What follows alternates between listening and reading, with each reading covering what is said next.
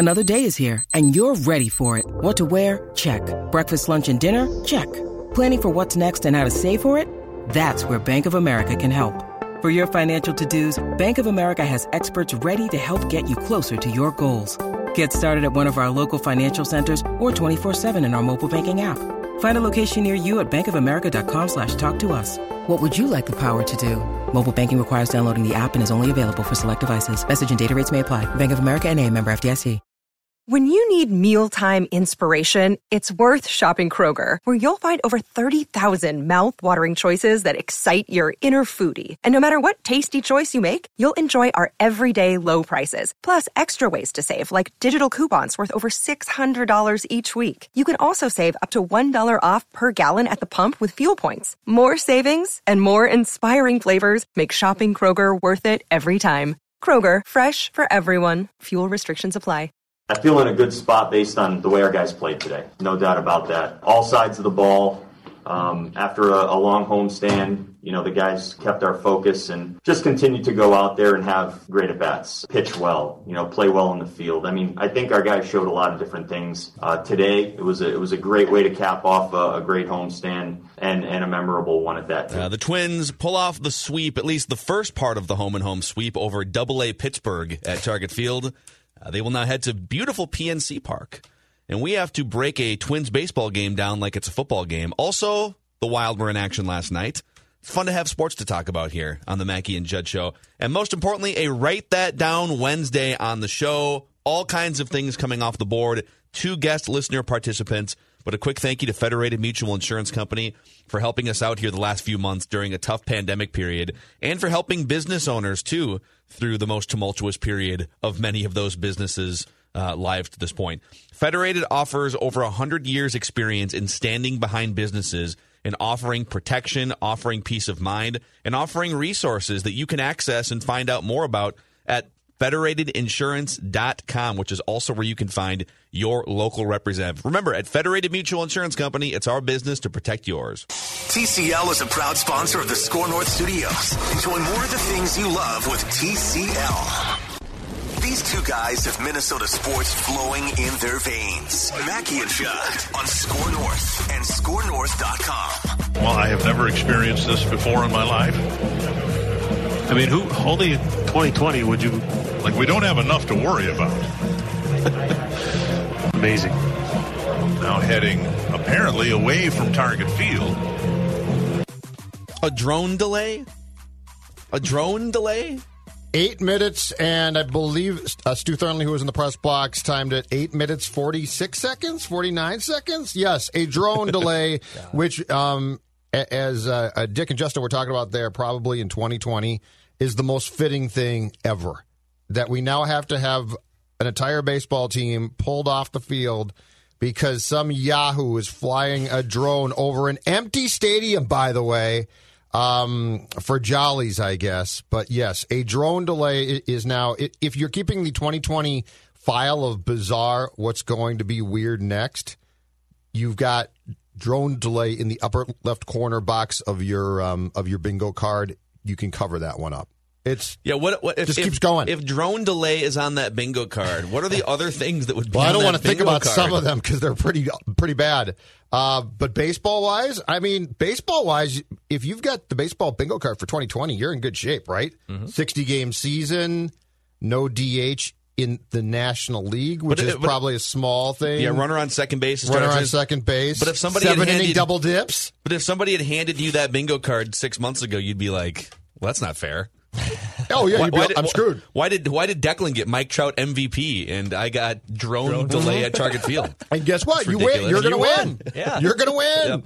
Yep. So every day here, we've been breaking down Twins games like they are football games and doing ridiculously over-the-top deep dives because in a shortened season, baseball games are like football games. They matter a lot more than they would if it was 162 games. Football. So Judd Zulgad, start us off. You got your $30 handwritten scorebook out right now. I was at the ballpark yesterday, yes, keeping score. Max Kellerman will join the show, too.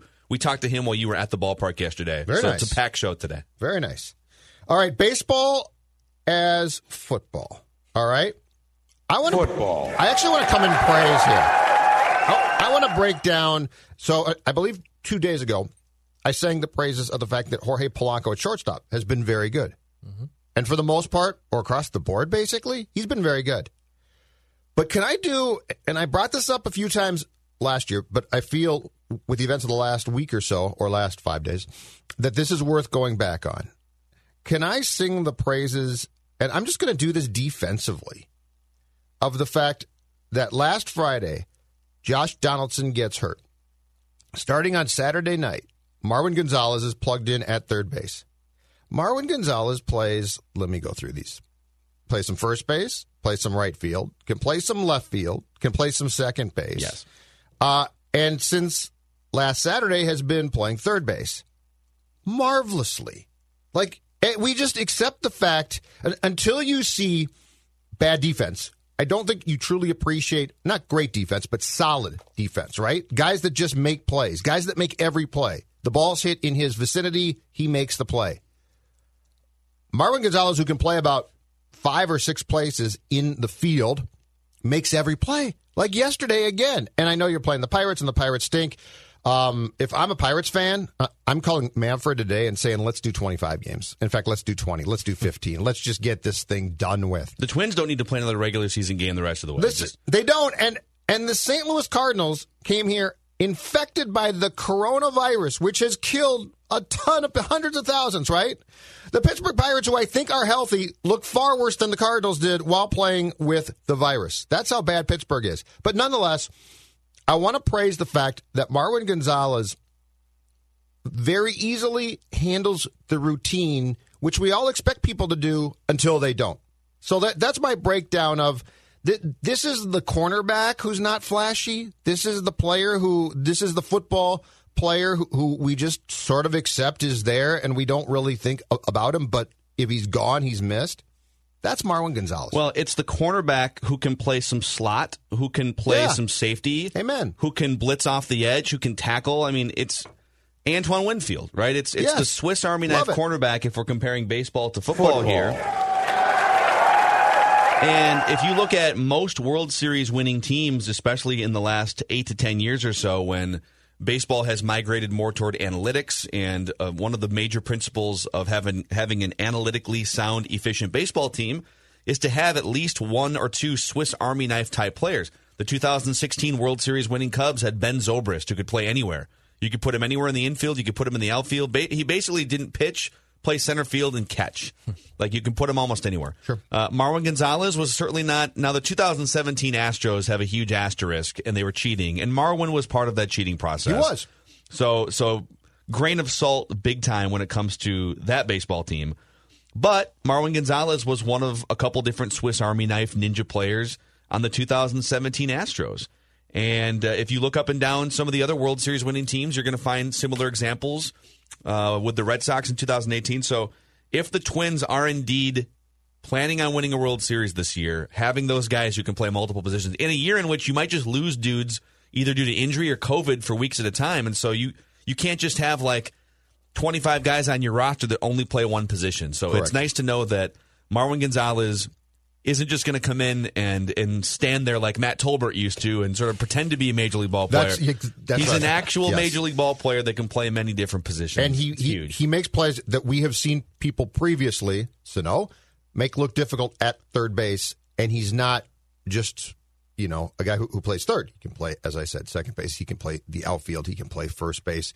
It's a luxury to have Donaldson go out and not have to be completely concerned about, oh, my God, you're going to have to plug in a guy for a week or 2 weeks or a month. Yeah. I don't know how long, and it could become dicey. By the way, the guy for the Red Sox I was trying to think of is Brock Holt. Marwin Gonzalez is better than Brock Holt, but Brock Holt was a guy when the Red Sox won the World Series in 2018. Mm-hmm. He played second base, he played third base, he played right field, left field, first base, and he played shortstop.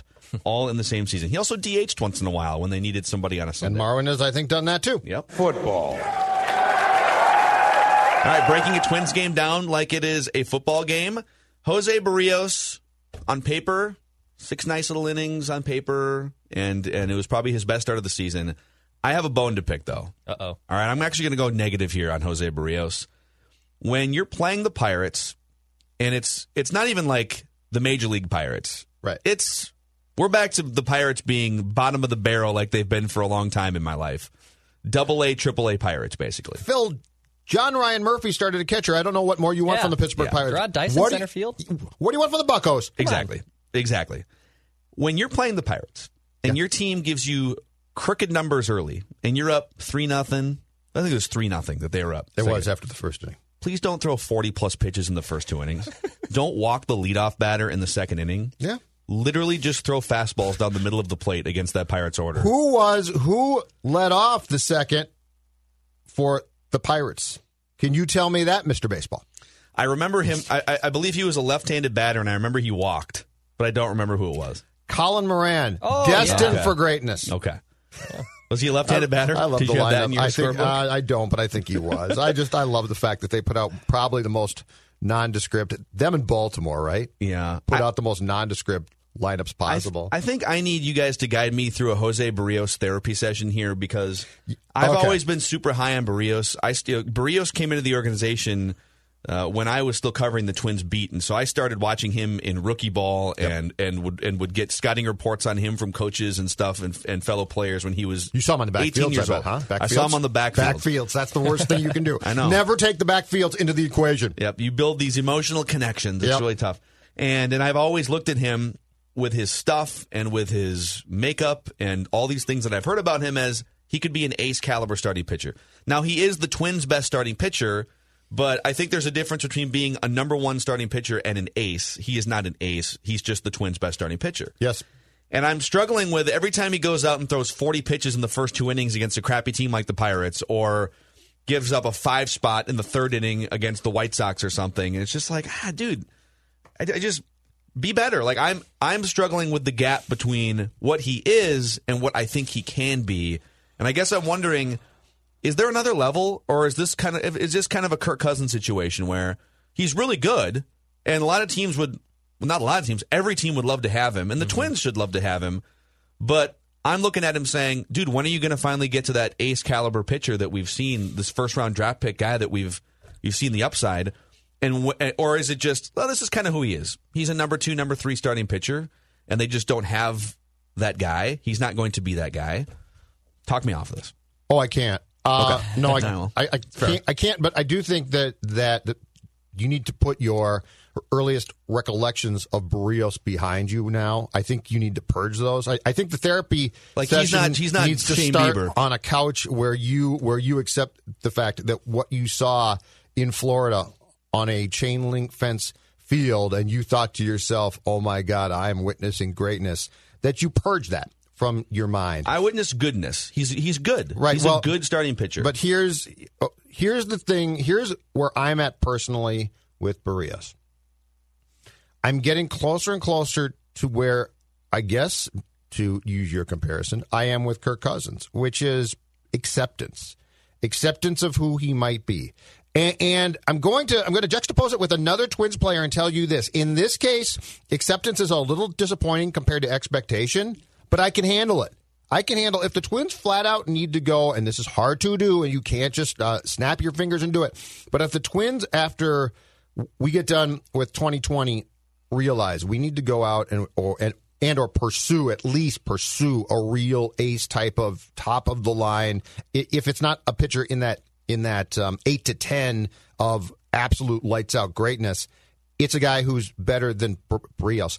I think that you might just be there. And look, we keep saying, and you do it, I do it, Declan too. We keep saying, man, if that light goes on, right? If that light goes on and we see the guy pitch that we saw for extended stretches of 2019, but then obviously August was terrible into September, and he rebounded a bit after that. And then we're like, oh boy, but that he might not be that guy. We need to stop that, and we need to accept that he just might not be that guy. And that does not mean that he can't be a very effective number 2 pitcher for quite a while. What it does mean is we need to recalibrate our expectations of who he's going to be, because at some point in time, this becomes not a Barrios problem, but a Phil Judd Declan problem of us continuing to say, you need to be somebody. And guys, the sad thing is, I think he has the stuff to be that guy. Yeah. I don't know. Right. It's upstairs. And he gets nervous. And you can't. He's like Francisco Liriano a little bit. Well, yeah, and they drive Ferraris and can't reach the pedals sometimes. Yeah, and you can't hospitalize him and do a brain transplant. Yeah. And so, but let me in doing baseball as football, let me juxtapose the Barrios conversation with one that I'm getting. And I brought this up yesterday, and I'll do it again because he looks completely lost, nervous about. Byron Buxton at the plate looks completely lost again. Yeah, I explained this to you yesterday. I'm going to explain it the same way every day. Yeah, but he hasn't faced Major League pitching in over a year, and he's not the guy who can roll out of bed. No, I understand that, but I need to see. Here's the difference. If he's just slumping, and I know what he's going to do once he gets past a certain threshold of at-bats, I'm fine. What I'm seeing is a guy who looks lost again, and that concerns me. It's not, man, it's going to come. It's completely lost at the plate. And there's a happy medium somewhere here that keeps you efficient enough to play. And let me give you why I'm mad about this, okay? You're too worked up over this. Yeah, let me Let me give you why I'm upset about this. It's been 10 games. Let me give you why. 7 for Byron. Let me give you why I'm upset about this. 20 at-bats. BIP is why I'm upset. Not Babbitt, BIP. Balls in play. Oh, wow. In the Saber Judd has made an appearance. In the second inning. Saber Judd. In the second inning yesterday, Byron hits a weak excuse of a dribbler to third base. But he's so bleeping fast, the third baseman rightfully freaks out. And he should have Buxton so fast that the guy playing third, wait for it. I have no idea. Phillip Evans. You wouldn't have got it. We have to play a game show at some point. Phillip Evans. No. Is it a Pirates starting player or a contestant on Who Wants to Be a Millionaire from 2003? Yeah, I'd like to phone a friend. So Buxton so fast, Evans should have eaten the ball. He didn't. He threw the ball. It, of course, went down the right field line. And Buxton is standing on second base. In other words, Byron, I don't need you to have this great approach where you're going to hit home runs. I just need you to simply make contact and put the ball on the ground. Yeah, but that's what I'm asking for so little here.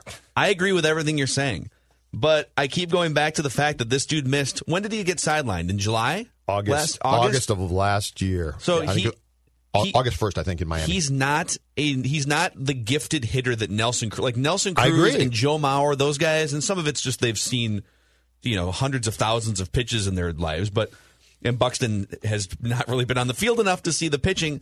Nelson Cruz, at this point in his life and career, can take a year off, roll out of bed, stretch out a little bit, and hit a ball over the fence on the third pitch he sees, and come out of the gate hitting 350 and 400.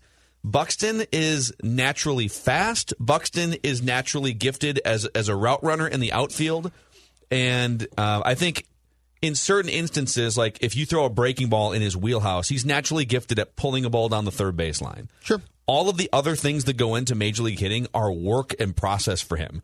Like for him to get comfortable and to watch pitches go deep in the zone and hit the ball to the other side of the field when it's warranted.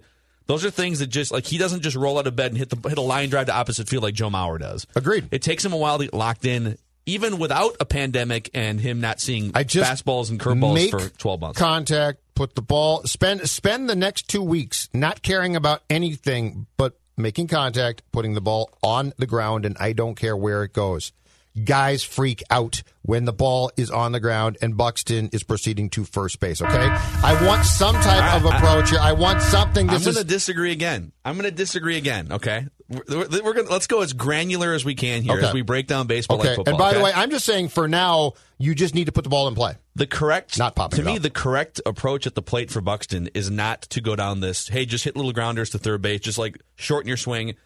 He needs to go back. Whatever he was doing in the first half of last year, he played a half season. He played 87 games last year. Yep. 30 doubles and 44 extra base hits. And those aren't just like swinging bunt doubles down the third baseline that trickle past the third baseman's glove. Those are ropes down the line to the gap. In some cases, it's bloops to the outfield that he uses his legs to go from first to second base, but the reality is it might just take him like 3 weeks to figure this out. And with this Twins lineup, as good as it is, and they're not even clicking yet, they can afford to just kind of hide him in the 9 spot. Go out there, don't run into fences at full speed, help the pitchers in center field. And so far, that's been good. And the center field approach has been good so far. And right now, I would also add this to the conversation. He basically has 6 or 7 full weeks at this point to get right at the plate.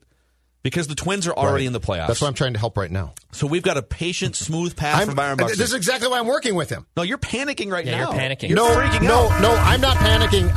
I am helping by mandating things. You know what we need?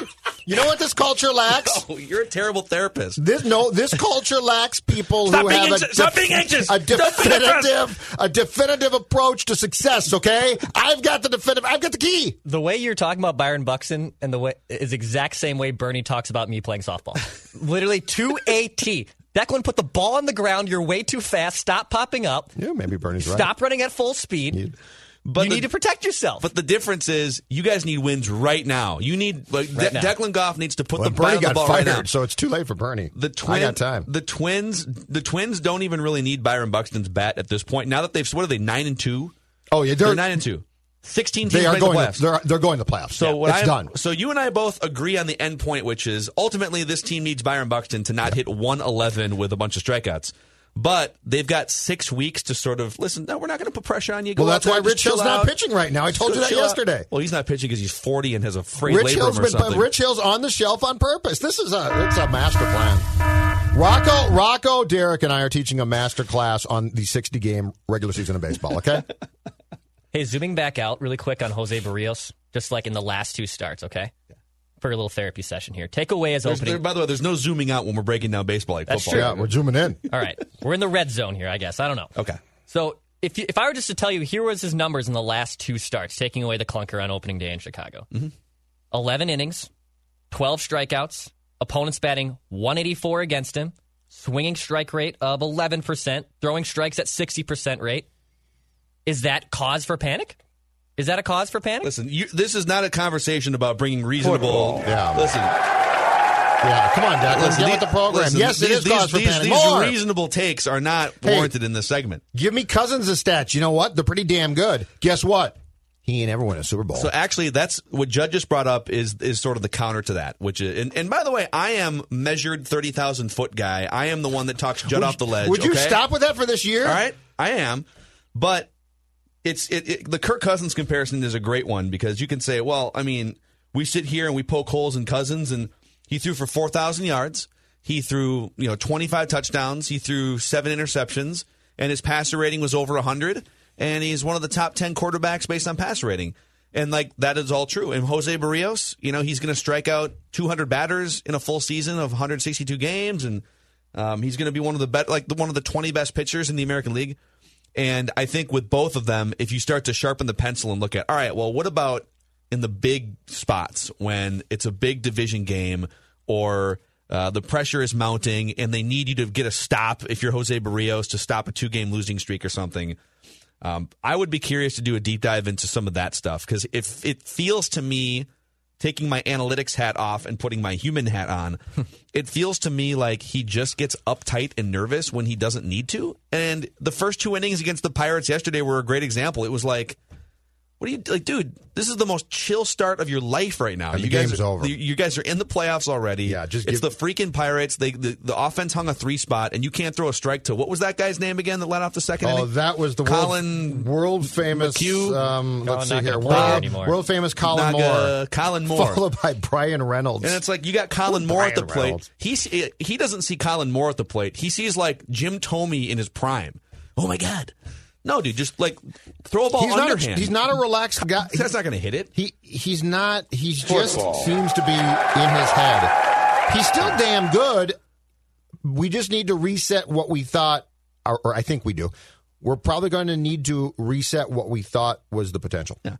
Now, I also understand that we just spent 10 minutes ripping a guy that went 6 innings, give up 1 run, and the Twins are 9-2. Fully aware of that, too. Yes. By the way, so 2 games against the Pirates here, and then they're going to open a 2-game series to complete this 4-gamer in Pittsburgh tonight.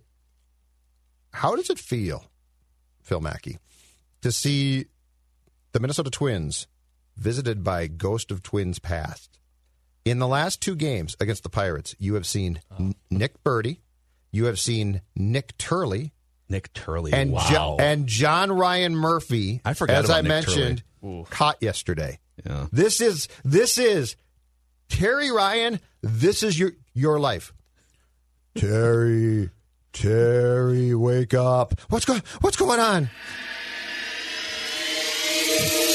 All your former Twins are coming as Pittsburgh Pirates. Was Nick Turley? I thought Nick Turley was he might not have been Falvey guy, but you get the point. Yeah. Nick Turley, Nick Turley, who of course, in inning pitch yesterday, I should say, afternoon, 2 runs, 1 hit, 2 walks.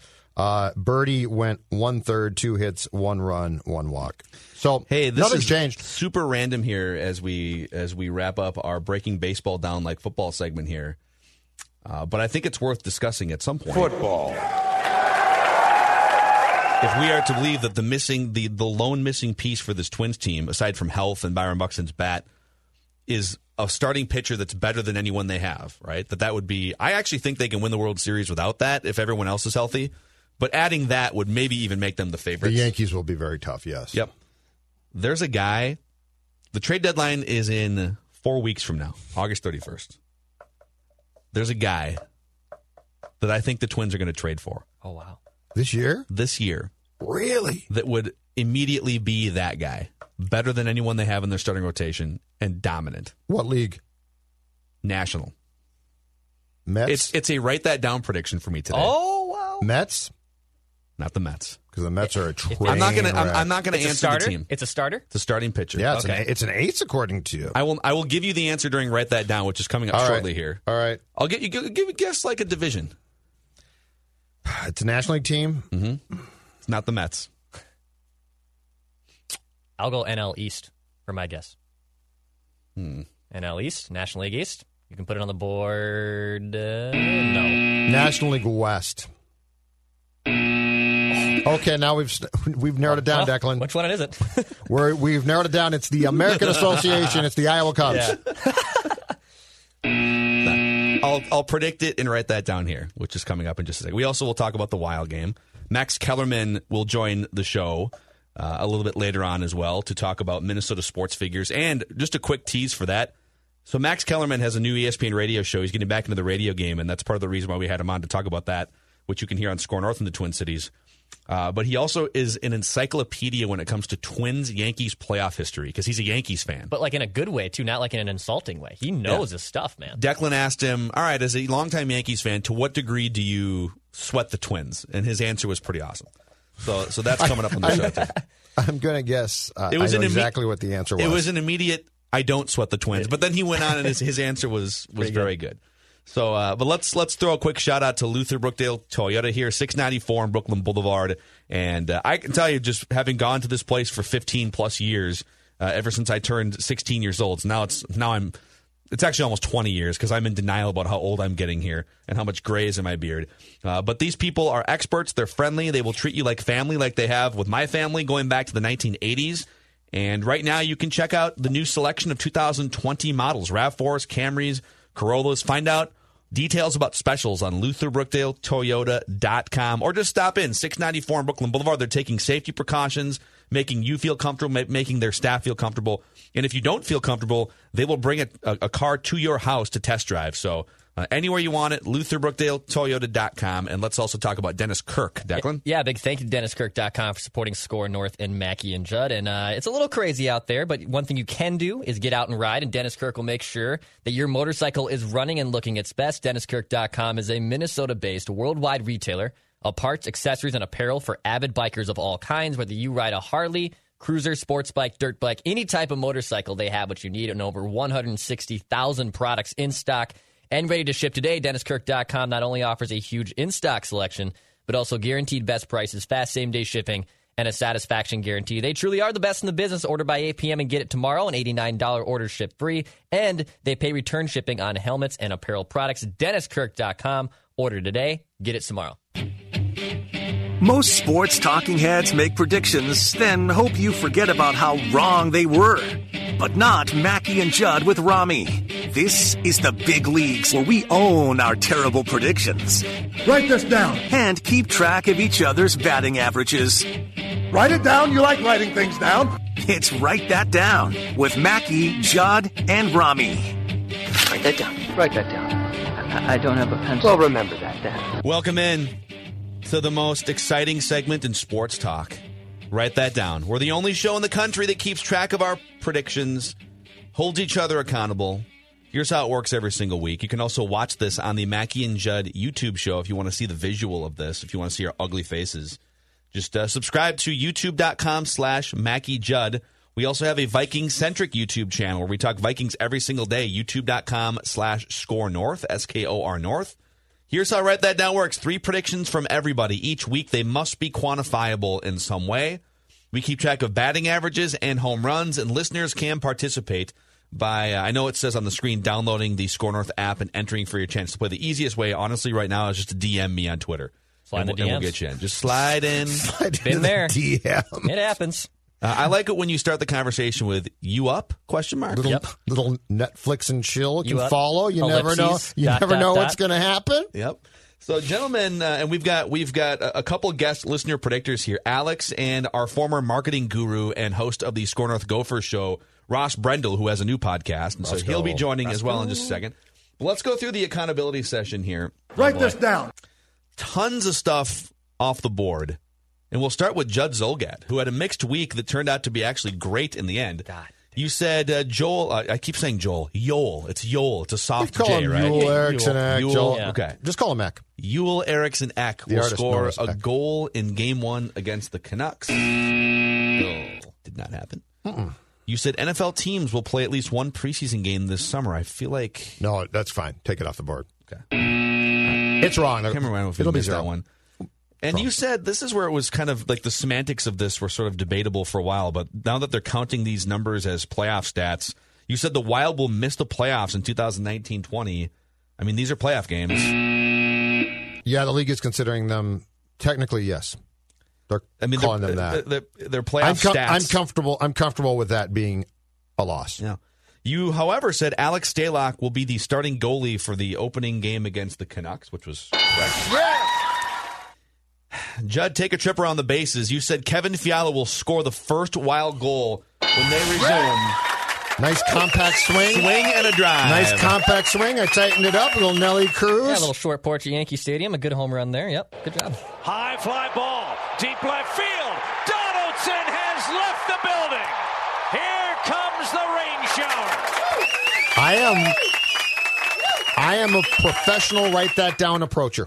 You are. You're dialed in right now. I'm going the other way. I'm not worried about home runs. I'm worried about contact, and thus the home runs are coming. The home runs just come. Ken Griffey Jr. never tried to hit a home run in his career. That's why he hit like 600 of them. We're the exact same age, basically the same athletic abilities. It's unbelievable. Both look great in backwards hats. You That's pretty good in backwards hat. You said baseball will play its double headers this season, limiting them to 7 games apiece. 7 innings. I'm sorry, 7 innings apiece. That's whoa. About pat myself on the back. I don't think that's a home run because it was already kind of discussed. It was sort of a notion that was floated. Okay. I think. I mean, Judd. When did he make the Honesty prediction? Police. He made it probably back in like April. I actually think that is as much or more of a home run than Fiala. I think if he made it in April. And they did it in season too. Looking at afar from the team that I saw as a high fly ball, deep left field. Donaldson has left the building. Here comes the rain shower. We're going to give you a bomb. We're going to give you a bomb on that. I think I'm up to 3 now. I believe you are too. You said the Gopher football team will not play a non-conference game this season. Yeah. And that Spielman and Zimmer would get multi-year contract extensions. Judd Zolgad. Whoa, what a week. What a week. Sports Dad is so proud of himself. He's so excited. That might be, I mean, that's one of your best weeks of all time here. That's one of the best weeks of all time. 5 correct predictions and 2 home runs. Is that the greatest offensive week in the history of Write That Down? Well, hold on a second. I'll check the records. 41 Teddy Ballgame. 41 DiMaggio. Carew in 77. God. Brett in 80. Gwynn, I think, 94. Yeah, it's one of them. It's pretty high up there. It's one. This is the type of thing that lands you in the Write That Down Hall of Fame. All right. I'm serious. I mean, this is great. Declan, take note. Sports Son, take note. I'm excited for mine. Don't worry about it. You're junior. Don't worry I'm about senior. Take note. And we lost the stream there. Oh, did I lose the stream? Yes. Because my internet's being crappy? That is correct. All right. I'm sorry about that for the Yeah, viewers this is more out of there. me than I'd like to see. All right, well, we'll continue on here, and hopefully we get the stream back. So Jonathan predicted, he's last year's batting champion, he predicted that the 2019-20 NHL season will get canceled. Ruling on this, my interpretation was he meant that it won't come back. And it's back. If it gets canceled again, I still think it's incorrect. Because I think the spirit of this prediction, if I think he thought correctly, it was going to be called off yes. from the point it stopped. So I think this comes off the board because it came back. And if they don't finish, he should have specified that. I think you're yes. Okay. Plus, he's not here to argue and defend himself right now. So Plus, he's a soccer guy. He also pretty much cheated to win last year's batting title. I mean, pretty much. We love him, but come on. He was the Astros. he snookered and bamboozled us at every turn. All right, his other prediction was Kevin Fiala will score at least 25 goals for the Wild in 2019-20. So here's the problem with this prediction. He had 23 before the stoppage. He scored his 24th. They don't count. Actually, how many does he have in the postseason? 3. So he technically has 26 goals since the start of the regular season, but 3 of them are considered postseason goals. Yes. Right. So this prediction is incorrect. Because this is a regular season prediction that Jonathan made. Sorry, That's how Write That Down works. Yep. Pandemic. Phrasing, loopholes. baby. Oh, it's ruthless. Rami Makloff said that the NBA regular season or the NBA season would not restart in 2019-20. He doubled down on that by saying there will not be meaningful NBA games again this season. No regular season or playoffs. I don't know why he doubled down, but he had a tendency to double down. He did. I miss Rami. Let's see. He said a second season of Tiger King will be announced before the end of July. And I kind of left this one on the board because I wasn't sure. I did a quick Google search this morning, and apparently it has been renewed for a second season on Netflix. There's a couple articles out there. Okay. The details of it have not really been announced, but it has been renewed for a second season. Yeah! All right. And it was from May was the story that I found. So he's correct on this one. And he said Mike Zimmer and Rick Spielman will still be employed by the Vikings by training camp. Yeah! They are. Manny had nothing off the board. I had a rough week. I said Jose Barrios will go at least 7 full innings in his next start. I mean, and this was the start. This was his second start. So the one yesterday, because I think he made a start like last Wednesday or Thursday. Against Bieber. And it was not. Bieber fever. 7 innings. And I said, this is another one, semantics. Jason Zucker will score at least 10 goals for the Penguins the remainder of the season and at least 1 goal in the Stanley Cup Finals. He had 6 goals in the regular season for the Penguins before the season got shut down. Mm-hmm. And now the goals are considered postseason goals, so that is wrong. Listeners, Justin in Rochester said the Wild would win their first-round series in the playoffs against the Vegas Golden Knights. Yikes. Oh, he gave you a team. He gave you the opponent. Oh, boy. Learn your lesson there. Tom F. said with 50 games to go in the season, he said this back in December, the Wild will get points in at least 35 of those games. Well, I went through and they didn't play most of them. Research department hard at work on this one. I know. Please don't make specific predictions like that makes the research department have to go back We've and look. got such a big one. Our research department's so extensive. I don't know what you're talking about. They got plenty of time. James said the Turtle, Williams Astudillo, would not be with the Twins organization to start the 2020 regular season. He's not on the roster, but he's with the organization. Phrasing. So that's incorrect. He's in St. Paul, right? I believe so. I think he's working out with the lads in St. Paul. But Justin M. said Byron Buxton will play in 100 games or fewer this season. Yeah! Attaboy. Pandemic helping you out there. There you go. Probably wouldn't have needed it. But Barry Anderson said both Spielman and Zimmer will have their contracts extended. Yeah! That's right for those guys. Barry. And that brings us to Declan Goff. Let me real quick just see if I can jump back in this. Please do. I need. Yeah, I want to see. I want the visual. Exactly. You want to mute my mic there, Dex? Oh, sure. Absolutely. So that we. Oh, there he is. All right, I'll do a quick little share here. Little technical production work to get this back rocking and rolling. All right, you got me there? Yes, sir. Okay, cool. All right, accountability session for Declan Goff. All right. You said at least one NBA team will drop out of the bubble by the time play resumes. Incorrect. You said there will not be an NHL game played by August 1st, and then you said scrimmages included. Or excluded. No, excluded. Or sorry, excluded. As in the scrimmages. The scrimmages excluded they from don't the August count. 1st. Yes. Okay, so now this is where we need a definition, okay? The first games were played on August 1st. Yeah.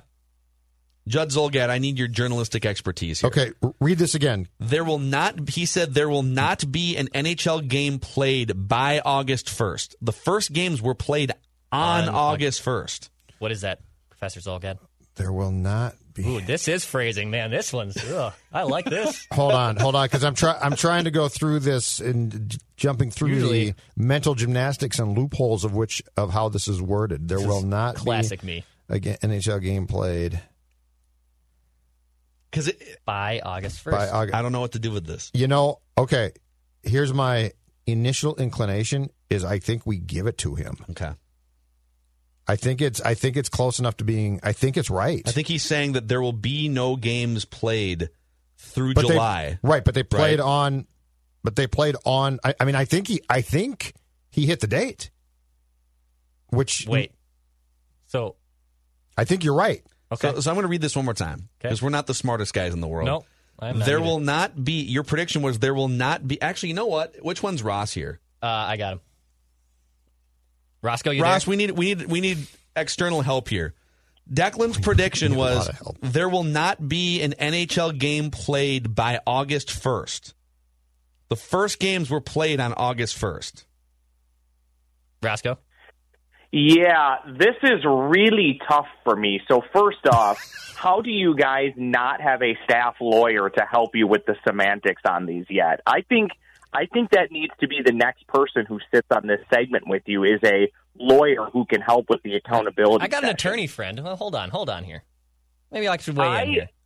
I have always considered when somebody says by or end of week or they give a date, I have always considered that date to be part of it. So if Declan says by August 1st, then August 1st should count. So are you saying, is August 1st included in the cluster of dates? That's what he's saying. Yes. I would say it's included. That means it's wrong. Right? Right? Oh, sweet Lord. Because he's saying, oh, my God. Because he's saying I'm out. There will not be an NHL game played on all of these dates, including August 1st. And August 1st Are is you a day giving in it which to him, games are Ross, played. or not? Just break the difference. I actually think I was misinterpreted. I would give it to him. All right, screw it. I think we give it to him. Declan, the fact that you included August 1st in here, and that's the day that they played games, and all right, we'll count it. All right. Moving on. You also said no Twins starting pitcher will pitch 7 complete innings by next Wednesdays. Write that down. That's correct. You said Rosario and Sano would go yad before this week's. Write that down. And you said the Wild would win game 1 of their series against the Canucks on Sunday evening, which is correct. And so ignore these averages because Declan Goff is actually hitting more than this. He's hitting 469 on the season. Nice. Judd Zulgad up to 441 with 3 bombs. So ignore that as well. He's got 3 bombs. What a year I'm having. MVP. Rami's at 400 with a bomb. I'm having a good season, but fourth, you're solid. 333 with 2 bombs. Listeners You're at good, just not 262 with a home run. I'm great. John Harrison, 225 with 2 bombs, and Manny Hill, 148 with a home run. Write it down. You like writing things down. Write this down. All right. I'm Nelson Cruz. Wow. I am Nelson Cruz. I'm hitting bombs. I'm hitting for average. Sign me up. Amazing. So now we get into the actual predictions of the week here, and we have 2 Write guest it down. listener You like predictors. writing things down. We've got Ross Brendel, formerly the host of the Score North Gopher Show. Ross, tell the audience what your new podcast is and where they can find it. Minnesota Sports Chat. It is available on PodMN and also Spotify and Apple. So just search Minnesota Sports Chat. 2/3 of Write That Down has appeared on the pod so far. Declan Goff, you are on the clock, and many others in and around the cities as well. Just talking Minnesota sports. Nice. Similar to what you guys do, but not nearly as well. Again, Minnesota Sports Chat, Apple, Spotify, and PodMN. Awesome. And can you pop Alex on here, too, so I don't screw this up? Oh, I hung up on Ross. Okay, so we'll call Roscoe back. Call Roscoe back, and then you punch him in on your side, okay? Sounds good? All right. Good. Alex, what's going on? Guest listener predictor number 2. How's it going with you? Going pretty good. Are you ready to take some swings for the fence, or are you going to square around and drop some bunts down today? I think all of these are at least gap shots. Okay. Someone might be close, maybe need an assist from Jose Canseco's head. or Byron Buxton, fear of the fence, maybe. Maybe get an assist from him. Another nice I pitch. think my last one is some Carlos Gomez sitting dead red and screwing himself into the ground. I miss Carlos Gomez. Celebrating wildly as he rounds the bases. Is Carlos Gomez on a team right now, or is he just hanging out quarantined? I don't think he's on a team right now. Write this down. Write it down. You like writing things down. Write that down. All right, Alex, you fire away first. We'll go Alex, Ross, Judd, Declan, Phil around the room 3 times. Go ahead, Alex. Lead us off. All right, I'm going to start with the Twins. Rich Hill will have more playoff appearances than regular season appearances in 2020. I love it. He's buying into the Zolgadian theory that this is all a ropa-dopa. Saving the innings. Way to go. It's also possible that if he makes 2 postseason appearances, then that prediction will be correct. Write it down. You like writing things down. All right, Roscoe, your first prediction. Go ahead. So let it be known, first off, Declan, in a very political move, since I helped you out, if any of my 3 write that downs are close, I expect you to vote in my favor. Okay, sir. Yeah, I got you. Just getting that out there right away. I got you. So I started working on these predictions a few days ago because we all know I'm a planner. And when I started these predictions, the Rashad Bateman news had not broke yet. And we hadn't yet learned that the Big Ten was optimistically going to try and play football games starting in early September. So you guys let me know if this is weak sauce or if I need to step it up a little bit. But in the next completed college football season, the Gopher football team will not finish in the top 25. Wow, no faith in PJ Fleck's system. Who are you, Ross? I thought you're number 1 PJ. Yeah, at least expect a thing. You can still have a good season and not finish in the top 25. We're flyover territory. They could finish 8-2 and not finish in the top 25 if the season's completed. Didn't you just say on Twitter yesterday that you reload for the Gopher football team? You don't rebuild, you reload? I did say that, but that has nothing to do with trying to get some hits and write that down. Okay, all right. I respect it. All right, so we go to Judd Zolgad. Write it down. You like writing things down. Go ahead, Judd. Okay, being very careful about my wording of write that down. Number 1 for me this week. Josh Donaldson will not start during the Twins' 8-game road trip. He will not start. He could pinch hit because he's going to go on the trip. But I do not think that he will start a game during the trip that starts in Pittsburgh, Kansas City, and then concludes in Milwaukee. Okay. Write it down. You like writing things down. Write that down. Dex. All right, the Wild will win games 3 and 4, moving on to the next round. In other words, they will not lose to the Canucks for the rest of the play-in series. Wow. So they will win games 3 and 4. Write this down. Write it down. You like writing things down. All right, do you guys want this Yeah, give it to me. the trade that the Twins are going to make here? Give me the baseball cocaine. The Minnesota Twins by September 1st or August 31st. I'm not going to go down the Declan path. The Twins in 2020, actually, in the season, okay? So before the trade deadline, just to specify. The Twins will trade for Trevor Bauer. Oh, wow. Bauer outage? Trevor Bauer is a free agent after the season. The Reds Reds are under 500. Do you think that it was Bauer who flew the drone over Target Field in the 5th yesterday trying to get a look at his new ball club? I do. I think he was... him and Jake Blazer were on it. I know they were. I think he was scoping out condos, actually, and he just sort of accidentally flew into He'll hang out in the North Target Field Zone. It'll be fun. Yeah.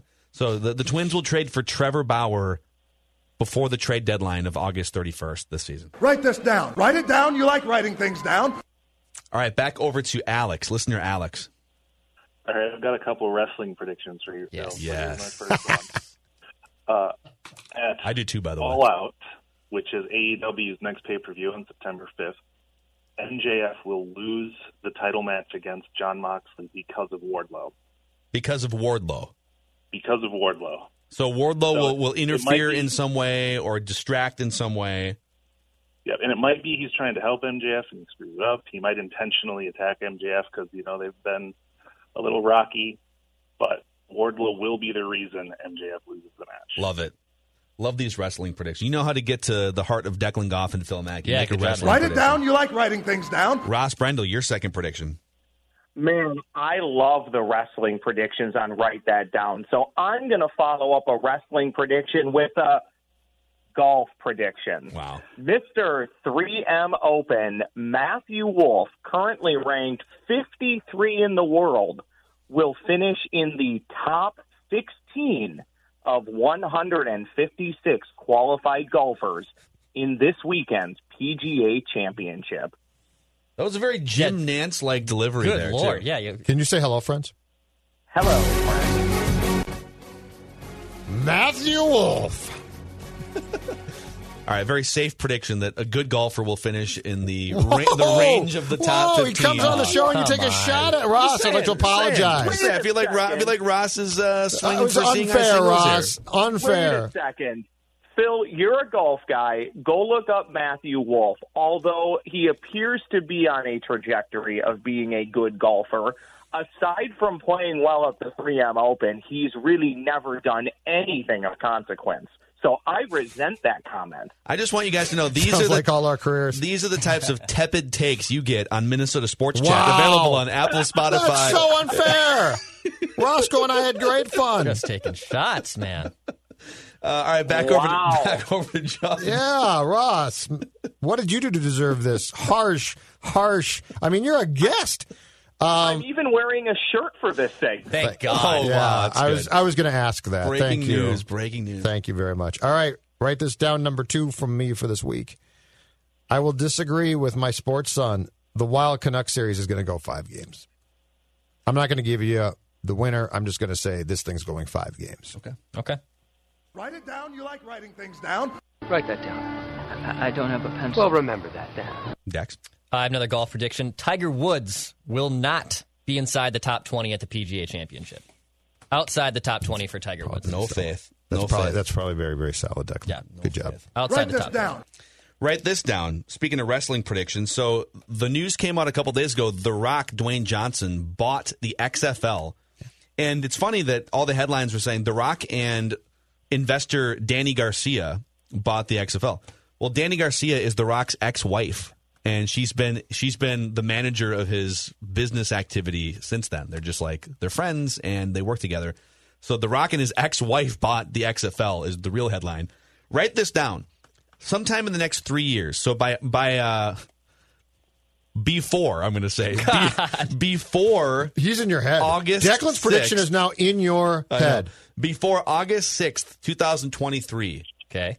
The Rock will be part of a group that buys the WWE from Vince McMahon. Whoa. The Rock has a ton of money. Yep. Vince McMahon is getting older. The company has falling ratings and maybe even some failed business partnerships on the horizon with Fox due to poor creativity, competition for AEW. I think at some point Vince is going to sell that company or at least sell part of it, and I think The Rock will be part of the group that buys it, and that will be amazing. Write this down. Write it down. You like writing things down. All right, Alex, your final swing here. All right, I'm going to swing out of my shoes on this one. So you mentioned AEW's competition. By the end of this year, AEW Dynamite will have a higher rating in the 18 to 49 demographic than Monday Night Raw in a calendar week. Yes. I hope this happens. It's probably going to happen. WWE is just a disaster right now. Alex, I just checked. They've got like a 20-point lead at the moment. So. Okay. All right. Well, we'll see what happens. Alex, we appreciate you coming on, taking these swings. Since you have this gigantic platform here, would you like to thank anyone in your life that got you to this point? I just want to thank my hands. No, I really just want to give a shout out to all the people working on the front lines, not just in the healthcare industry, but retail workers, food service, delivery. Everyone who's just keeping the world moving right now. And a hat tip to Freddie Mitchell. Very close. Don't hit drop on the phone. Okay. Sorry. So we'll leave Alex on here so I don't kill both of these. Correct. Okay, got it. All right. Thanks for telling me that. This is a tightrope right now that you guys are producing. A I know. tightrope. I know. All right, Roscoe, your final prediction. by Alex, put a smile on your face, people. You can make the world a better place, but cover that smile up with a mask. Hey, Mike Greenberg's new radio show, Greeny, on Score North on AM 1500, scorenorth.com, and the free Score North mobile app, weekdays from 11 a.m. to 1 p.m., will feature a segment of reckless speculation, or Can We Stop, in the first show aired on Monday, August 17th. Love it. So he's going to steal a Mackie and Judd segment for his first show. Do we get a check? Again, you need a lawyer. Or does Chancey and Fargo, Can We Stop, should actually get the check? Chancey's going to wind up suing all of us, actually, if that happens. Yeah. But we gave Chancey at least some verbal credit. Roscoe, well, we appreciate you coming on the show here, too. And if you have anything or anyone that you would like to thank, this is your chance. No, I would just like to thank you three for this opportunity. Keep up the great work, and I'll give one more shameless plug for Minnesota Sports Chat, or follow me on the Twitter machine at Brendel Ross. Thank you three for everything, and I look forward to listening to many more pods in the coming days. Also, I'll add to that. Oh, sorry. Go centuries. I'll add to that plug that Tuesdays on Minnesota Sports Chat, wall-to-wall Matthew Wolf conversations, too. Bonus episodes on Tuesdays. Actually, you've inspired me. I think Tuesday is going to be Tepid Tuesdays. Just shirts are optional. Yeah, shirts are optional. Ross has Mild Take Monday, Tepid Take Tuesday. The Gophers might be good. Wavering Take Wednesday. They might not be good. We're not quite sure. We'll figure it all out later. Oh, my God. See you, Roscoe. See ya. Thanks, Ross. See you, boys. All right. See you, Ross. See you, Alex. Back over to Judd Zulgad here. Write this down. All right. This one's not going to pay itself off for a little while, at least until the winter, but I'm going to give you it as my third. Write that down. The Vikings will finish outside the top 10 in yards allowed this season in defense. So the Vikings will finish outside the top 10 in yards allowed this season on defense. For clarification, if the season doesn't get played or if it doesn't finish, does this prediction just comes off the board? We have some of those, right, where it's like this is contingent on the season happening. Yeah, I think that's fair. Right? Yes. Okay. Yes. This isn't one of those where. But if they play 8 games, it's going to count. If the good or bad, either way. If the stats count, the prediction counts. If the stats don't count or don't happen, the prediction comes off the board. Just comes off the board, exactly. All right, Declan. Write this down. All right, I had the Miguel Sano and Eddie Rosario home run predictions. That came true last week. So Byron Buxton will hit his first bomba by next week's. Write that down. I had a Byron Buxton one here, too, and it was write this down. Fairly similar. He gets sent to St. Paul. Wow. Byron Buxton's taking hacks with William. No, I'm just joking. No, I'm not that down on him. I just want him to make contact, but no, I'm not that down. It's a joke, okay? It was a little joke. You know I like Buxton. I'll stick with the Buxton prediction. Write it down. well. You like writing things down. Byron Buxton, before next week's Write That Down session. The word "by" has us all just like on edge here. So before next week's Write That Down session, we'll collect at least 3 extra base hits. So in the next week, Byron Buxton will collect at least 3 extra base hits. I'll be very happy if you prove to be correct and get the point. Yeah. So there it is. Write this down. Write it down. You like writing things down. Those are your weekly Write That Down predictions. Okay, so I have a text here from an attorney friend of mine who explains the by definition. Okay. All right. She says, I am right, and the difference in the intentions of the contents in the statement, if you use on, that means it must be completed on that day, no before nor after. Yeah. When you use by, that means it could not be completed before of on that day, but not after. So the day doesn't count, or it does count? It does count. It does count. It does count. It includes So you get to the end of the day, basically. Yeah. It's a loophole. Because if I say, hey, Judd, have those papers on my desk by tomorrow, you get the day tomorrow to have those papers on my desk, right? But but Declan gave himself absolutely more time and interpretation, because on is simple, right? On just draws the line definitively. By creates what's exactly so? No, he gets the point. Like he worded it well. I give him credit.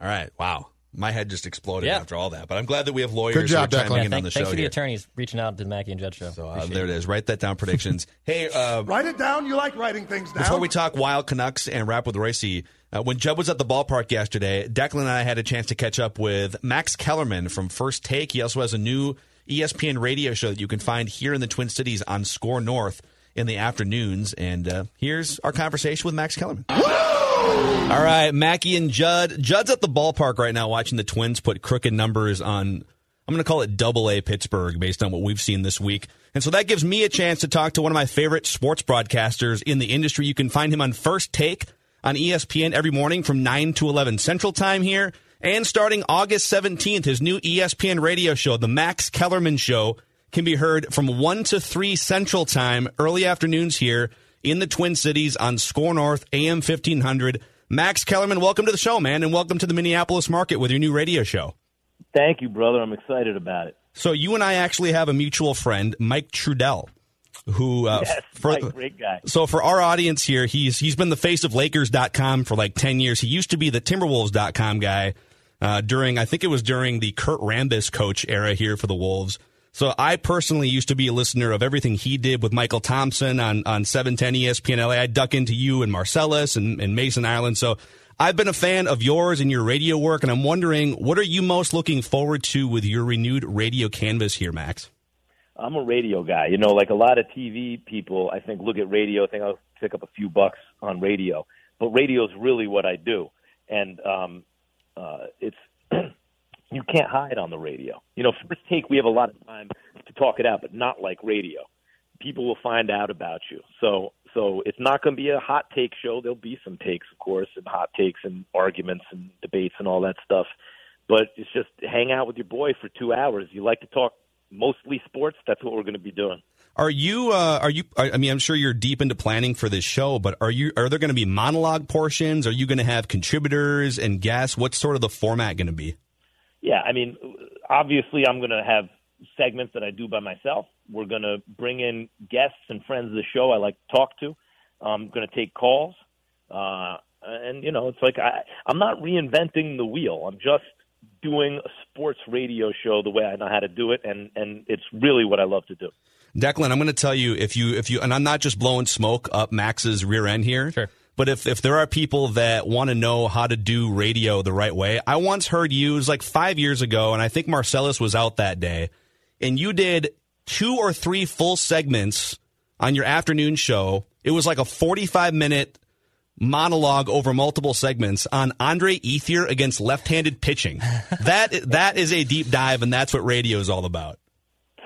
Thanks. I think it was it Ethier on left-handed pitching? There was a guy at Sabre, the president of Sabre, and his name is slipping my mind right now, but who figured out I thought it was brilliant in its elegance, in its simplicity, figuring out who might hit in the clutch. How do you anticipate that? Because sample sizes are so small in the postseason. And what he did was, and this is one of those things that you're like, how did no one think about this until the year 2015 or whatever it was? How do guys hit against the number 1 and 2 starters versus how they hit against 4 and 5 starters? And the wider the discrepancy, the less likely they are to hit in the playoffs. But the closer those two numbers are, the more likely. So if 2 300 hitters, right? But one guy hits 350 against the 1s and 2s, but only 350 against the 4s and 5s, but only one. What did I just say? You know what I mean. 250 against the 1s and 2s, 350 against the 4s and 5s, versus the guy who hits 300, 290 against one, 310 against the other. He's feasting on the bad pitching, right?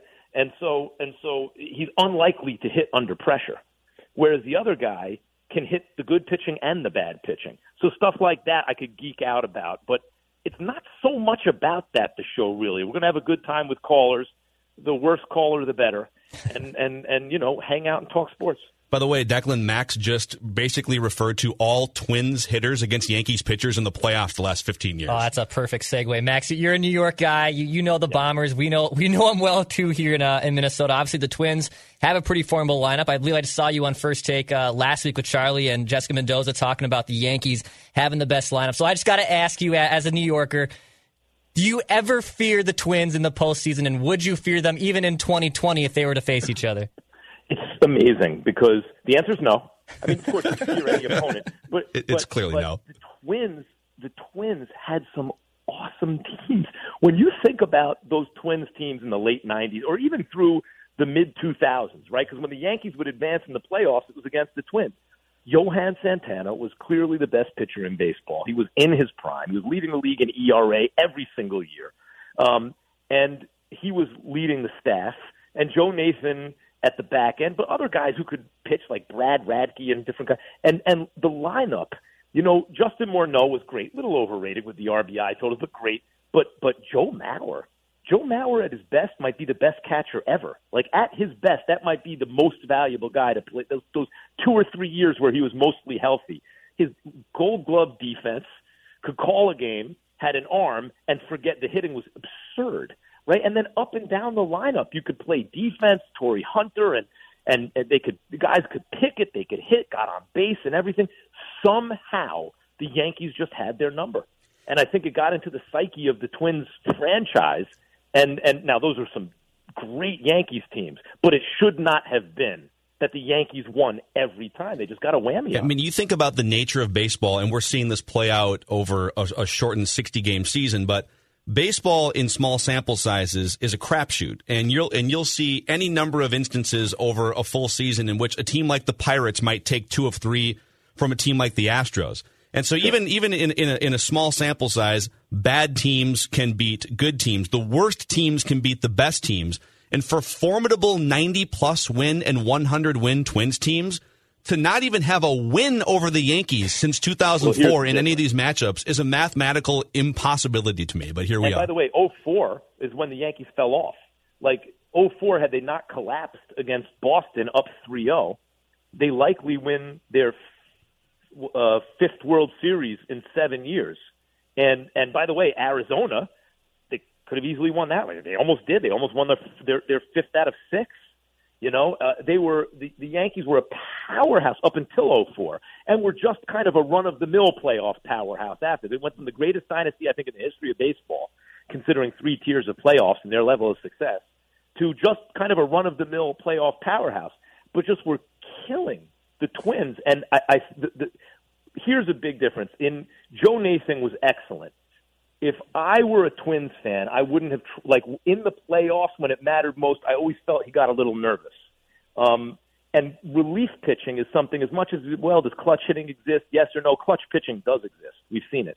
And it's obvious. It's like you can point to Fernando Valenzuela, El Duque. There's some guys who Curt Schilling. There are guys who get better when it matters most. Mariano Rivera, in a close, he's the all-time adjusted ERA leader. All time, number 1 for over 1,000 innings. And in the playoffs, his ERA in over 140 innings is 1/3 of what it is in the regular season, which is the best ever. A .7 ERA in 142, through the teeth of the steroids era in the AL East, right? So I think really that was the difference in those two teams. I think if you put Mariano Rivera, and that has a ripple effect even on the confidence of the team, if you swapped out Nathan and Rivera, the Twins win some of those series, in my opinion. Yeah, the A-Rod home run to opposite field, I think, above the baggie, I think it was in the 2004 playoffs. Since we're talking about guys who rise to the moment and have the clutch gene, we have to ask you about our guy Kirk Cousins, too, Vikings quarterback, who consistently rises to the moment if it's Denver in the second half.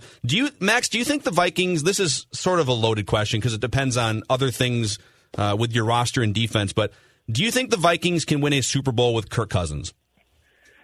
It's a great question. The best thing about Kirk Cousins is actually his contract. He's an upper-middle-class quarterback who gets paid like an upper-middle-class quarterback, not like an elite quarterback because he's not elite. But he is better than average, and he gets paid that way, and I think that gives the Vikings a little more flexibility to put a team around them. And if Dalvin Cook is healthy, I think it's possible. But the truth is, and this is kind of like the dumb sports guy take, but okay, so that's me. I don't trust Kirk Cousins. So I think he's making strides, but I don't think it was an illusion that he was an empty calorie quarterback in Washington. Mm-hmm. If you needed, he put up the numbers, but if you needed 8 yards, he got you 6, right?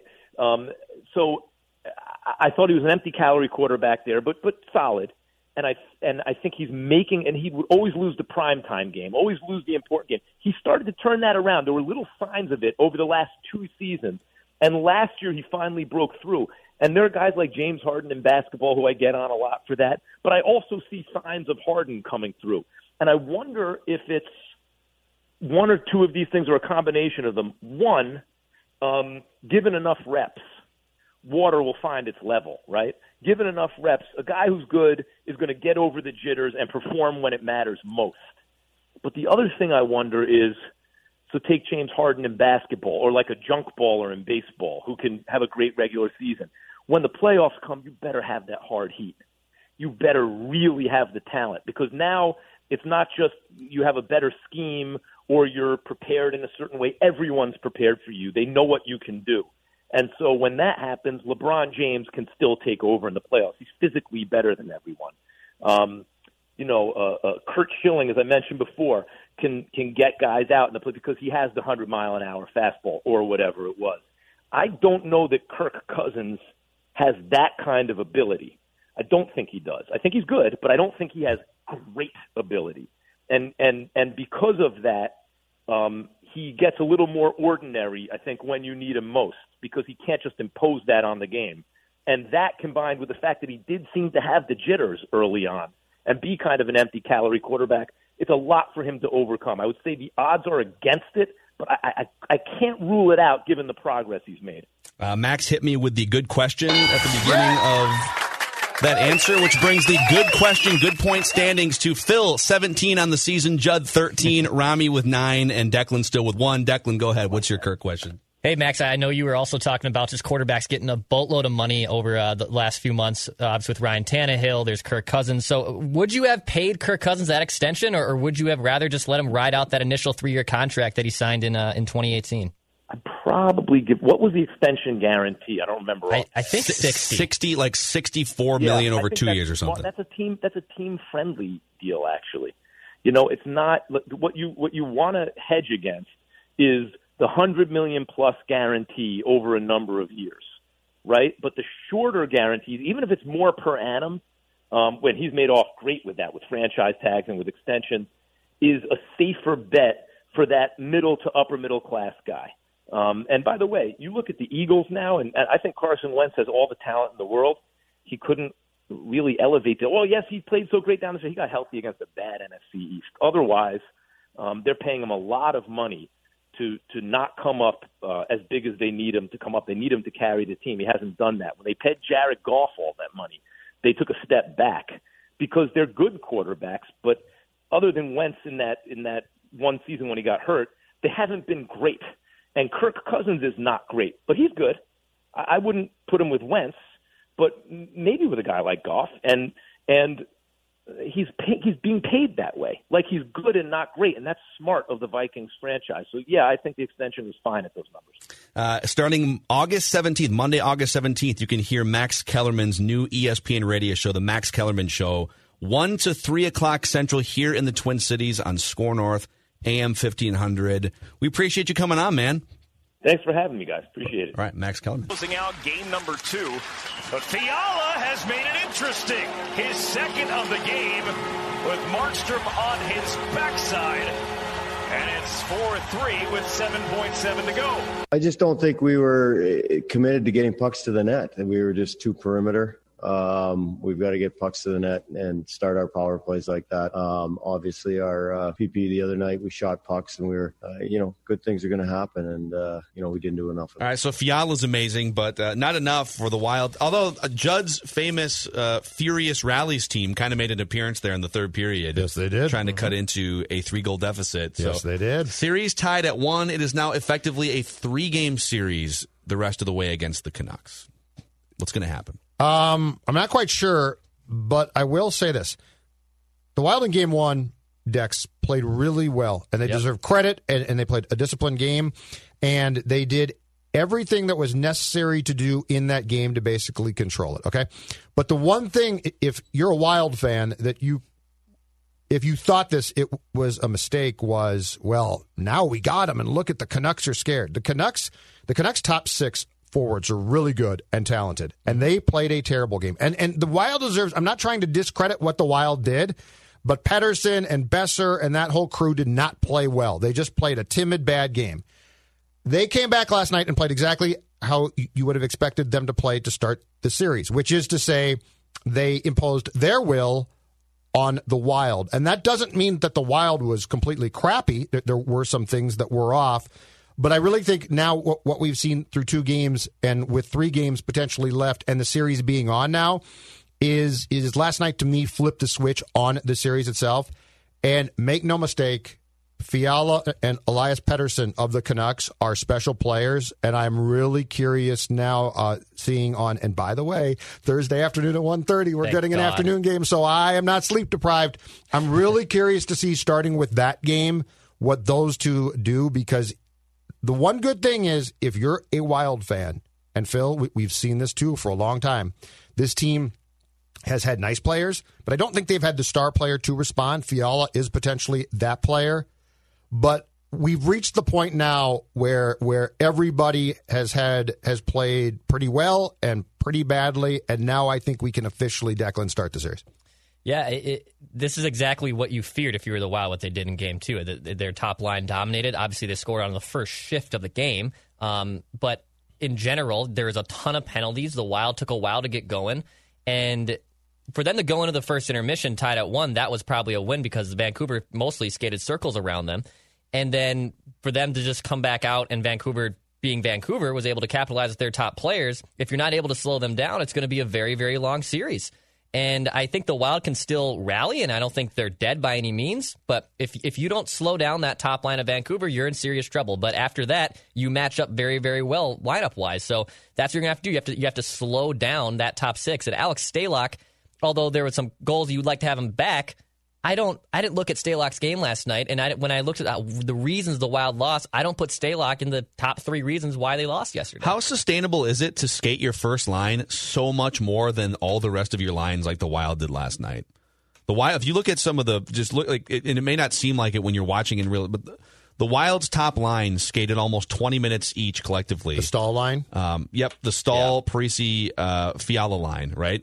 And everybody else was under 15 minutes. It feels, I don't know. Actually, that was wait. I got my notes right here. So they started off with a top line of Greenway, Stahl, Fiala, and then the second line was, wait for it, Eriksson, Parisi, Cunnin, Coyle. Yeah, but the problem Scandella. The problem that got skewed ice time wise really badly last night was if you killed penalties, you never left the bleeping ice, because I believe that the Canucks were 1 for 7 on the power play. The Wild was 0 for 6.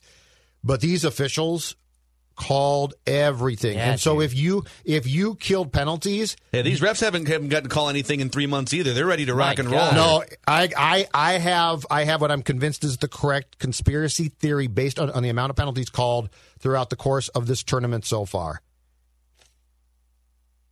You want to fire it up? Sorry. Okay. Thank you very much. This has nothing to do with any one rogue or 2 rogue officials. This has to do with the league coming back from a 4.5-month break. And that league was very concerned about the amount of goals that would be scored because the offenses wouldn't be up to speed yet, because basically it was an off-season.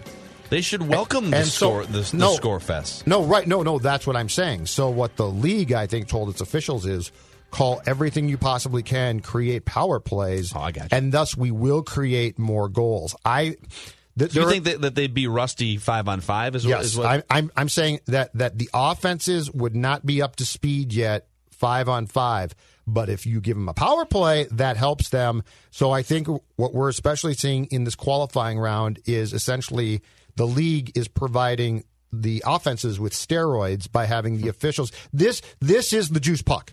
15 penalties called in total last night. But there have been evenly distributed. But this has been the story in a few games, and to me, it's the juice puck. They want goals because fans like goals, and I don't blame them. But they know that if they just throw them 5-on-5 out there and say go score goals, that might take some time. See, and this is like a whole other conversation. But if the NHL has had a conversation, if Judd's conspiracy theory is right, if the NHL has had a conversation in any way that says, hey, let's do this to increase scoring. Yep. And if this is call more penalties to create more odd man situations and power plays, I would say, well, why don't you look at your 5-on-5 as a sport and figure out, if you want more goals, figure out ways to create more scoring chances 5-on-5 as a league, whatever that may be, right, wider ice, whatever. But I think that is, if this was March, I think because the offenses are in sync by March, it's not as big a concern. This is basically coming back from opening night on and saying instantly, how do we juice the puck to get more goals as quick as possible? And look, by the second round, 5-on-5, you might have scoring. I believe that the league was very concerned about players offensively and offenses as a whole in their attacks being rusty. And so they essentially said, how can we help that to create goals? Hey, breaking a hockey game down like it's a football game. With Declan United last night on Judd's Hockey Show at 1 a.m., baby. I want what you can find Apple, Spotify, ScoreNorth.com. Declan was on fire. I want Declan's analytical expertise on Vancouver winning 43 faceoffs to Minnesota's 25 last night. This was in the show last night. And the impact on possession and jumping out to a 3-goal lead, obviously. So, I mean, yes, the Canucks dominated the faceoff circle yesterday, and there is something to be said. If you're winning faceoffs, naturally you're driving possession, you're going to be able to control the puck and move it to the offensive zone. Usually the Wild are a decent faceoff team. Mikko Koivu is a good faceoff centerman, so is Joel Eriksson Ek, but Vancouver has more talent in the faceoff dot. I didn't really look at what happened in the faceoff circle as the reason necessarily why the Wild lost last night. I think they were able to create a fair share of high-danger chances, and in fact, they did create more high-danger chances last night than Vancouver, and so that would be defined as chances in front of the net that would be hard to stop, so that's a high-danger chance. But the face-off circle point, to me, I don't know. I don't want to rule it as completely irrelevant, but I think it's really splitting hairs as the reasons why the Wild lost last night. And even looking more at the analytics, like Kevin Fiala is flipping unbelievable. In these 2 games, he has 3 goals, obviously, 11 shots. He has single-handedly been on the ice for 8 high-danger chances. So, like, this dude is carrying the Wild. And the one player who is really dragging things down, who probably had one of his worst games in a long, well, not in a long time, it's a theme from when the season was paused, was Matt Zuccarello. Matt Zuccarello has been awful the first 2 games. In fact, in terms of Corsi, he is the worst player on the ice for the Wild. When he has been on the ice, the opposition has been out-shooting Minnesota 65% of the time. Oof. It's only a 5-year contract, Declan, for $30 million with a no-move clause. Don't worry about it. My God. So I really want this guy to work here, and I think also putting him in a situation to be more successful, and that would be pairing him with Kevin Fiala, would be the reason to do. There would be the way to go about that, because him on the third line with Galchenyuk, who also had a rough game, and Marcus Foligno, who I do like but isn't necessarily a superstar or an offensive player. Put Zuccarello with the best offensive weapon you have in Kevin Fiala. That's what I would do if I was Dean Evason. I would put him on the top line and try to maximize his value. So the face-off thing, I think, can be broken down very much so to the granular of this. Okay, I think the face-off theme is if it's if it's fourth line, and you win a face-off, okay, cool. If you lose the face-off, okay, that's fine. Where I would like to see the Wild have more success is when their top-end guys are going against the Canucks' top-end guys to establish immediate possession. And this is debated in the hockey community big time. There is the shut up about face-offs, you're too in love with trying to win them, it doesn't matter community. And then there's the no, it's super important. I fall into the give me the situation and predicament, okay? Yeah. And the situation and predicament is the Canucks' top 6 is highly skilled. And when they are firing on all cylinders, as a lot of them were last night, if they have possession, it's a problem. The other thing is look at Fiala's goals, his 3 goals in the series. And I believe that they all have started with a face-off win that gets him the puck, and he has that quick release that's incredibly dangerous and fast.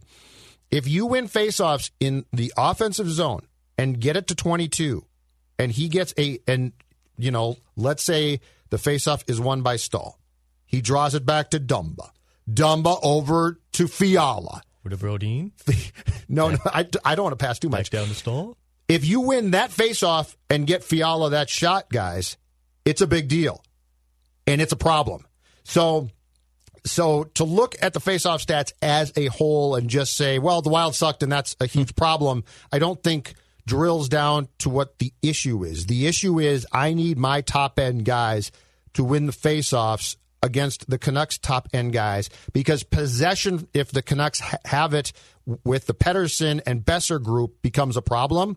And just as importantly, I want to create as many shots off the faceoff in the offensive zone as possible because Fiala is incredibly dangerous there. So that's how I would break down hockey as football into the faceoff game. And for the record, on the season, Toronto, Philadelphia, and Vancouver are the top 3 faceoff percentage teams. So you kind of knew going in that you were facing one of the best faceoff percentage teams. Yes. And I don't know, like you guys know way more about like the effect of winning or losing a faceoff on the flow of play. But I just think if you get dominated, if you go into a game and say, hey, they're going to win 2 out of every 3 faceoffs tonight, what's your strategy to combat that? Right.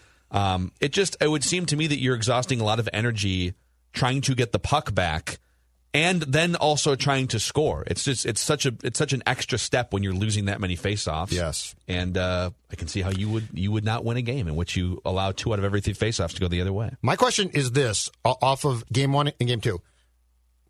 Pettersson in Game 1 was basically a ghost. Non-existent. The Wild played well again, not bashing them, but he came out, and I believe, if I'm not mistaken, his first career playoff game and did nothing, okay?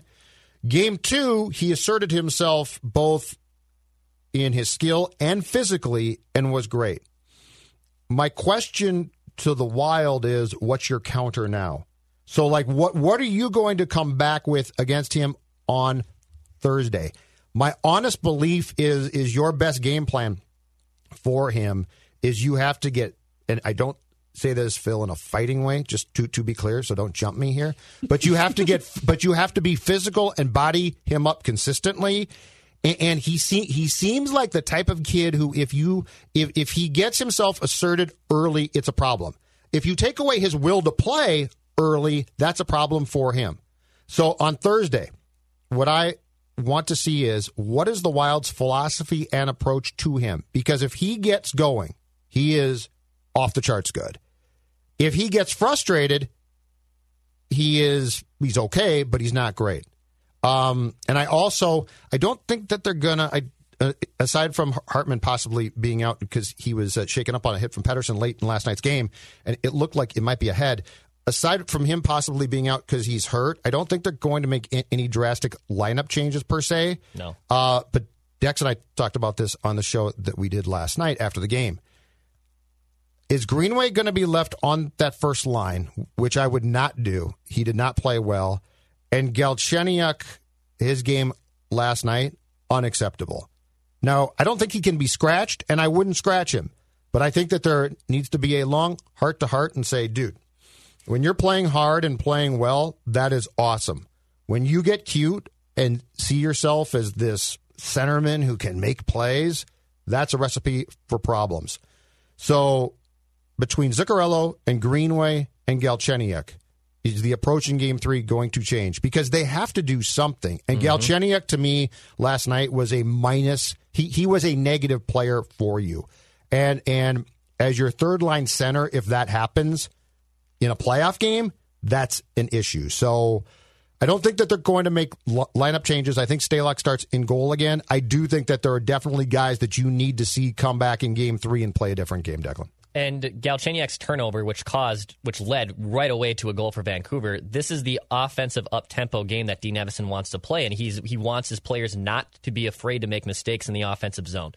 So when Galchenyuk makes that turnover, yes, it's frustrating because it leads right away to a goal, but this is a team that's now playing a completely different style, and I'm for it, and I think the style can work, but that is the consequence of potentially making a dangerous offensive zone turnover, especially with a team like Vancouver who can get in transition quick and pop one in. What are you doing, though, with a drop pass? I mean, don't be an idiot. I agree. I give you freedom, and you do that with it? Football. That's like I give my 20-year-old son the car, and I'm like, yeah, okay, cool, kid, you can have the car. And he wraps around a pole and gets drunk.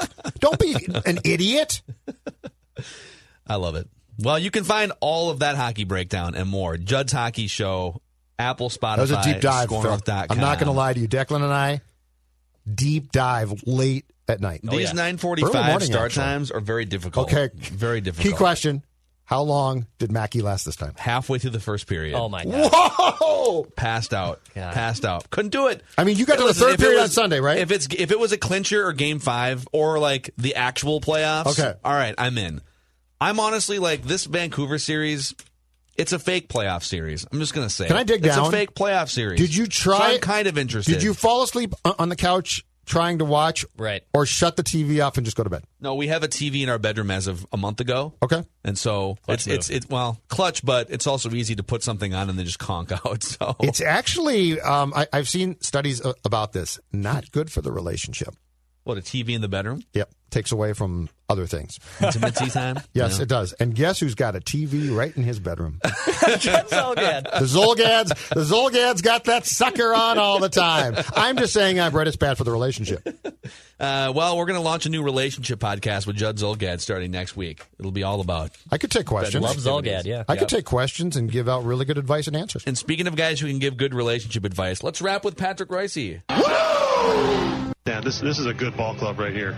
Elbow bumps along the way, wrist bumps, and your Twins are 9-2. All right, Pat. The Twins they completed the first half sweep of their home series against the AA Pittsburgh Pirates, and we actually spent the first 15 minutes of the show ripping Jose Barrios for throwing 40 pitches in the first 2 innings to that collection, but. So I guess our expectations are a little higher. I tried to defend him.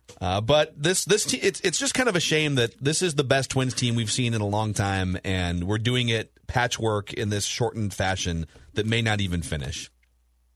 Yeah, that is absolutely true. And actually, right now, we're not seeing a healthy version of them either, with Donaldson not in the lineup, and I don't know who they're going to pitch. Dobnik, and we get who are they going to run out there on Thursday? Maeda's going to go Thursday. Yeah. And then after that, you're back to the opener theory, right? So you're going to have to, when you start playing Friday, you're going to have to play it with Tyler Clippard as your starter or something like that. So, but yeah, it's. That certainly Pittsburgh tried on the first game of the series, but that was yesterday. It was like, okay, we don't have much chance here, do we? So what a collection, man, alive! That's who are these guys? We talked about that yesterday. That they're just running players out there that nobody's ever heard of. Josh Bell, he isn't long for this world. They're going to trade him. Yeah. How about the drone delay, Patrick? In 2020, it's very fitting that we had a drone delay. Why were we so paranoid? Did we think it was a terrorist attack or something with a little drone? What can drones do that scare people? Do we know? I mean, they can drop things on you, explosive. I don't know. I don't know.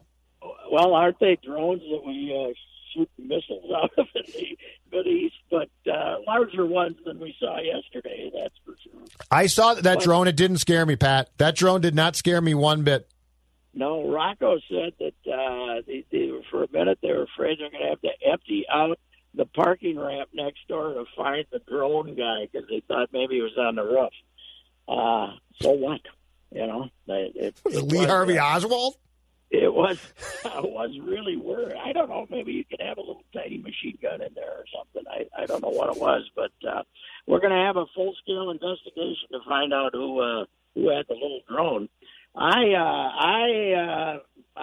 kind of pointing the finger at Aaron Levinsky, the photographer from the Star Tribune. He kind of likes those drones too. When he shot the Stearns County baseball with me. A couple of years ago, he took drones with him a couple of times to take the overhead shots of the country ballpark. So I think Levinsky better be investigated here. It might have been him looking for the good shot at the ball game yesterday. Crowd shot. He was looking for the crowd shot. Yeah, it was a great crowd shot of the Pirates Twins. Clarified. Yes. Gentlemen, another gorgeous day. Yeah. This is ridiculous that we don't have normal baseball season in the weather we've had. We will never experience again in my lifetime, which could be 20 minutes for all we know. But it's terrible that we're not playing a full. Hey, Patrick, we are finding out that God likes to troll. Oh, yes. God has decided, I want in on the trolling fun of 2020. How can I troll these people? I'm going to give them days that are unbelievable during a pandemic. either God or the late great Barry Zivan, one of the two, is trolling us here. Maybe it's Barry Zivan winking at us, saying, "What do you think of me now?" After I think he died in the last year or so, and now we get this great weather in the middle of a pandemic.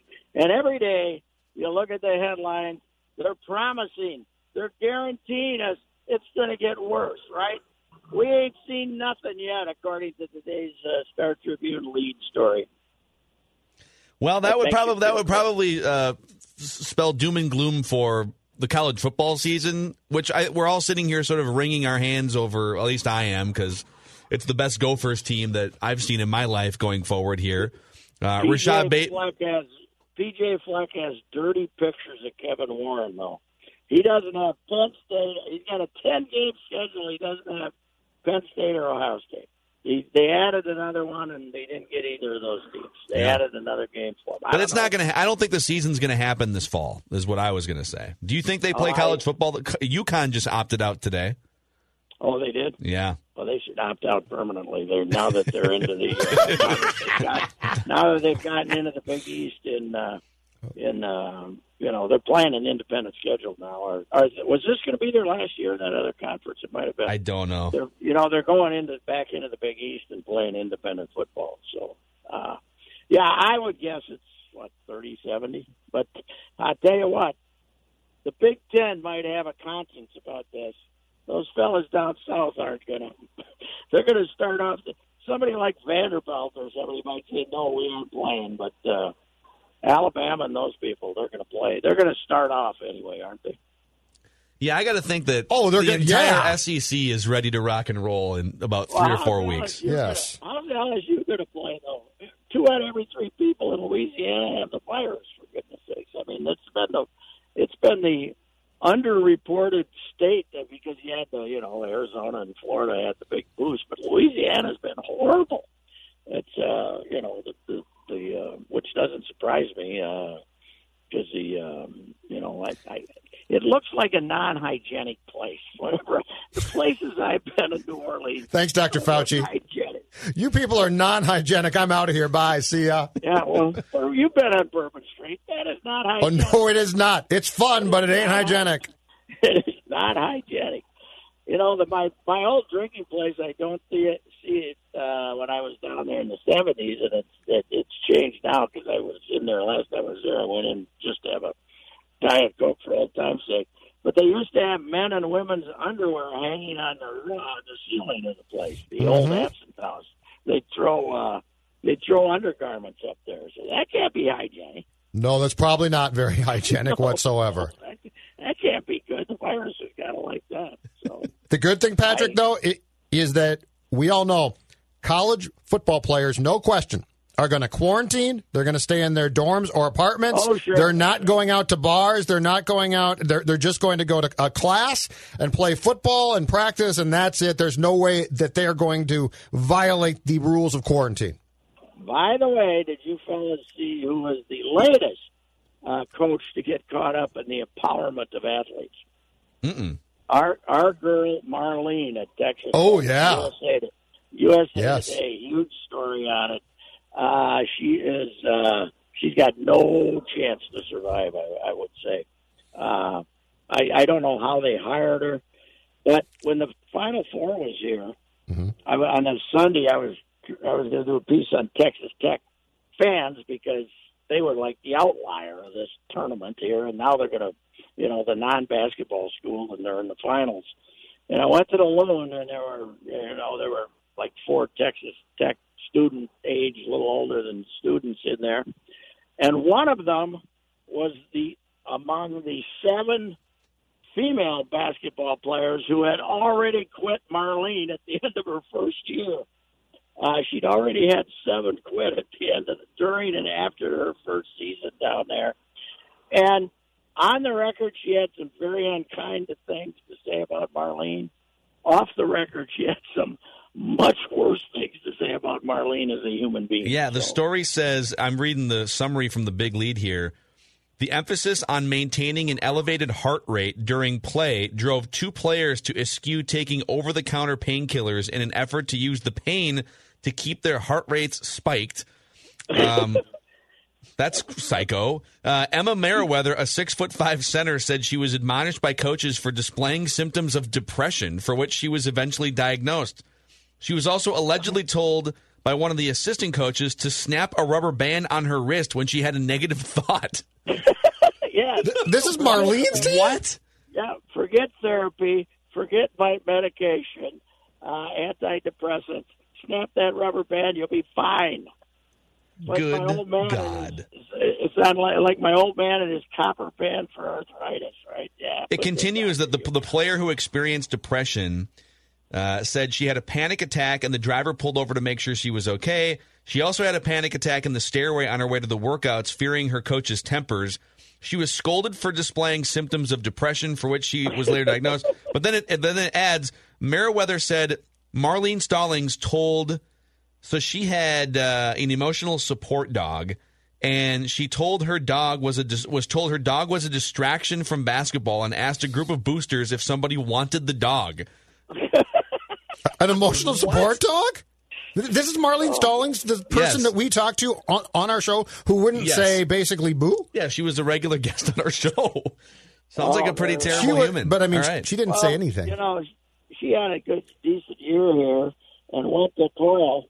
And said, I got a chance to go to Texas Tech. And he said, well, you have a good time down there. Yep.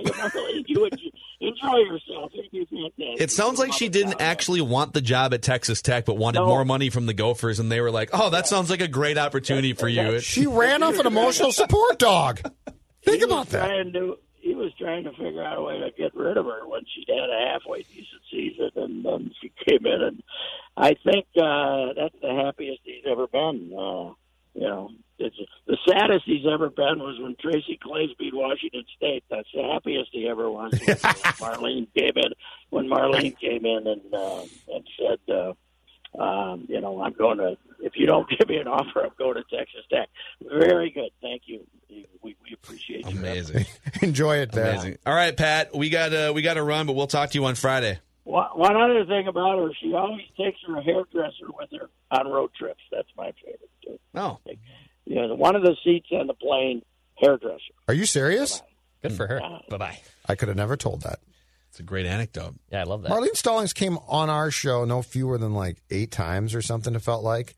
And she never basically, I mean, she seemed very skittish and she's pretty quiet. Didn't say much. And very nice. I never would have suspected that she played a role in cutting from the roster an emotional support dog.